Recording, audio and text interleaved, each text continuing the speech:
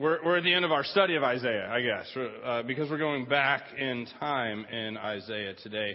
We have throughout the season of Advent and on into Epiphany, been walking through with the lectionary and talking about Isaiah and the different things, the different prophecies that he has in the three books that are kind of comprised to make Isaiah. And today we're going back to chapter 9. And it's an interesting chapter for us. One, we've already been here during the season of Advent. And because it's one of the greatest messianic Advent scriptures there is. And we're coming back to it. And not everybody that's preaching today in our campuses got to hit it the first time, except me. So I get to do a do-over. And it's not like you people remember what I say from week to week anyway. So I feel comfortable with that. But an interesting thing that has happened, that happens in this, that was pointed out to me that I didn't see the first time through, is that this prophecy that we're about to hear is delivered in past tense. It's a prophecy of something that's going to happen in the future, but Isaiah refers to it as something that has already happened. There's much significance about that. Chapter 9, verse 1. Nevertheless, that time of darkness and despair will not go on forever. The land of Zebulun and Naphtali will soon be humbled. But there will be a time in the future when Galilee of the Gentiles, which lies along the road that runs between the Jordan and the sea, will be filled with glory. The people who walk in darkness will see a great light, a light that will shine on all who live in the land where death casts its shadow. Israel will again be great, and its people will rejoice as people rejoice at harvest time. They will shout with joy like warriors dividing the plunder. For God will break the chains that bind his people and the whip that scourges them, just as he did when he destroyed the army of Midian with Gideon's little band. These are the words of the Lord. Thanks be to God. Now, this translation doesn't do it as much as others. But what's happening here is, if you remember, back in chapter 7 is the first time we get the prophecy of a baby. And King Ahaz is given this choice to follow with the people. King Ahaz is the king of the kingdom of Judah, the southern kingdom. The northern kingdom, Israel, those two have been in a treaty with Assyria for years to keep other people out. The Israel kingdom decides that they're just going to go out on their own and they're going to stand against Assyria. And they're like, hey, come with us, kingdom of Judah, and let's stand against this oppression. Or otherwise we're going to attack you. If you remember this, Ahaz is given these couple of choices. Fall by your family or fall by your friends, or stand with God. And King Ahaz chooses poorly. But what Isaiah says is there will be a baby who will write all of this stuff. In chapter 8, there's another prophecy for a baby. When a baby is born, it says that there will be destruction for your poor choices and not trusting God in chapter 7. But this baby will bring restoration. In chapter 9, the third and last time, if you read beyond chapter 9 here, beyond what we just read, it mentions the baby again, and it brings with it that significant restoration and renewal of things. But that's what's going to happen. Where they find themselves right now in this time of history is about to be attacked. They don't know it, but they're about to just be destroyed. As archaeologists have gone through and they've uncovered different parts of different time periods and ages. Have you ever been to one of those sites where you see, like, here is this certain age from this long ago, and then you go up a little bit further and they've carved out like the side of a hill, and you can see where another age has happened, where another couple of years is there, and then you go up to another level and you see that. There's a few different places that I've seen these type of things. One of them is in Rome. You're driving through Rome, and there's this, like, just right on the sidewalk almost, as you pass by, there's this beautiful archaeological dig that they've done, and they've dug down, and you can see centuries of history built one on top of another. In Israel, one of the things that they have discovered is this burned out period. There's a place in Bethsaida that you see this one layer of history that is just like fried. It's as if Sherman marching through Atlanta It was the Assyrians coming down this road that was Israel, that linked all of civilization. That's why it was so important. There was no way to get through these mountains but through this one way, the Via Maris. And as they go along, they're just like destroying everything in their path. And you see this. But the beautiful thing is, the next layer above, that's where the disciples came from, built on top of this destruction. Bethsaida, where most of the disciples were called from, built on top of this land that was just destroyed. Zebulun and Naphtali went through the same thing. They were on the way, and the Assyrians just go through and they wipe them out on their way into Jerusalem. There's this destruction. But what Isaiah is saying is, look, but there's going to be a time when that darkness is going to be gone because a light will shine. Fast forward, Matthew chapter 4. In Matthew's account of the ministry of Jesus, in chapter 4 is when he says that the ministry truly begins. And the prophecy right here is what is quoted. Because if you remember, what does Jesus do? Where does he go to start his ministry? In Matthew chapter 4, it says this.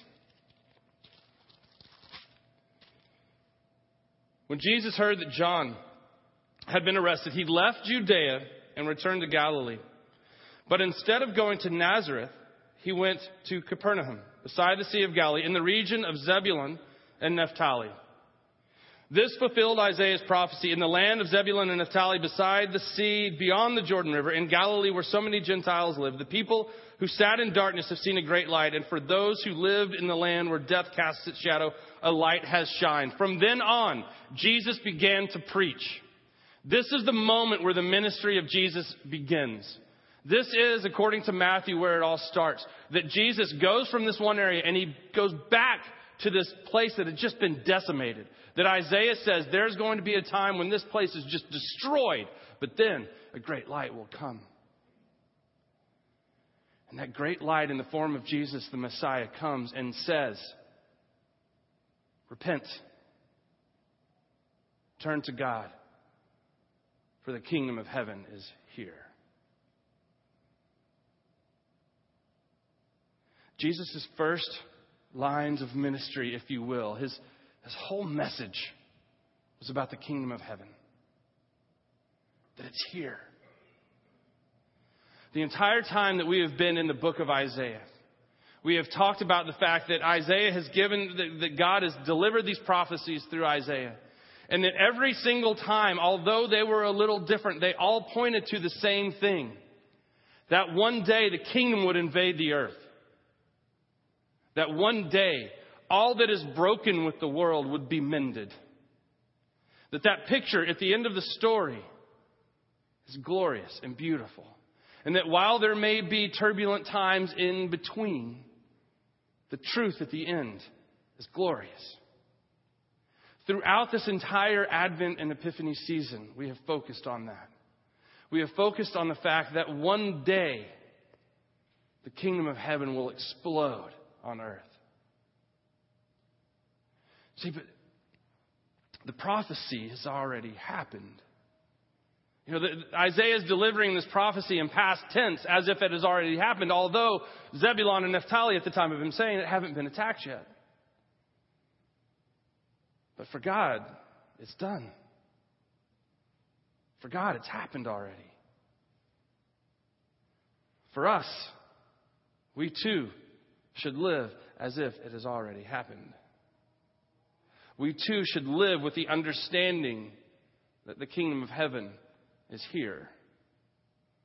For the people of Israel, they were about to go through death and destruction and exile and into horrible circumstances for generations. For us, we got it a little bit easier, don't we? I mean, we're not exiled anywhere. There's nobody who's banging on the doors of the church right now telling us we can't talk about this. There's no one who scours at you if you tell them you spend Sunday mornings periodically with your family at a house of worship. Your lives aren't threatened. And yet, somehow, I think the people of Israel who were lost in this exile maybe understood what that end vision was more than we do. Maybe it's because they needed it more. Maybe it's because in those times of turbulence and despair, in those dark moments, that's when you really need that bright light. But when it's just kind of shady, the light doesn't matter as much for some reason. When it's just kind of dusk outside, there's still enough light to play. You don't have to go back inside. And I'm not saying that I desire us to be turned into a time of darkness, because I think we already are. But our time of darkness is different than theirs. For what does Jesus say as he begins his ministry? Repent of your sins, turn from yourself, and turn to God. But I think what I have a great unfortunate tendency to do is focus on myself way too much. I have a tendency to think that it is my world and the rest of you live in it. I have a tendency to think that it's my concerns that matter and not anyone else's. I don't walk around pushing people down, stepping on babies and such. But at the same time, a lot of the decisions that I make and a lot of the ways in which I choose to live my life sometimes, unfortunately, are just for me. They're not for the kingdom. This light that dawned so many years ago, that shines forth, that said the kingdom of heaven is here. God wants us to walk in that light. To repent of our sins, to turn from ourselves and to focus on Him. To remember that I'm not just a son of Don and Ann Crocker, but I'm a son. I'm a son of God. And because of that, the name that I carry isn't just Crocker, and you're going to make a name for the Crocker family, son, because Betty didn't do it for us. Nobody? I thought that was funny. Well, slow down. Duncan Hines crowd, apparently. But what I live for should be the name of the family business. My family business isn't baking. My family business is bringing the kingdom of heaven. Your family business isn't whatever you might think it is. It's bringing the kingdom of heaven. It's repenting of your sins. It's waking up to the fact that you are a son and daughter of the Most High God. It's being shaken maybe in the spot that you are and realize that, you know what? Maybe I am living in a time of darkness and I'm just so used to it that I've become complacent. For the people of Israel, time and time again, Isaiah came back with prophecy after prophecy after prophecy. You would think at some point they'd go, hey, I think this guy knows what he's talking about. But it's so easy when you become complacent. It's so easy when you just get comfortable where you are.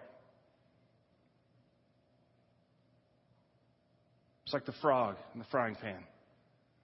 You put a frog in a hot frying pan, it jumps right out. You put a frog in a cold frying pan and you turn up the heat, he'll stay there until he's gone. So often I think we've been in this frying pan for so long we don't realize that the heat is building around us.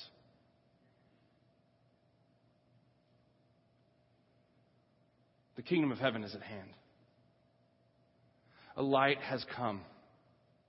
It is our chance to walk from the darkness into this light and to tell the people behind us, come on.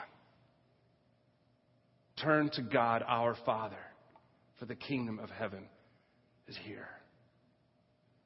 Let us pray. Heavenly Father, we thank you and praise you for the fact that in state of darkness you brought forth light. In moments of despair, you bring forth the joy of salvation and redemption.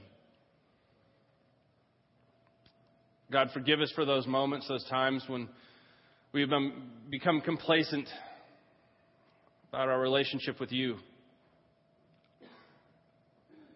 That we have lost ourselves in the mundaneness of our life. We go through the motions. We don't experience the joy that you long for us to experience. We don't move into the light to find warmth and peace and strength the way that we should.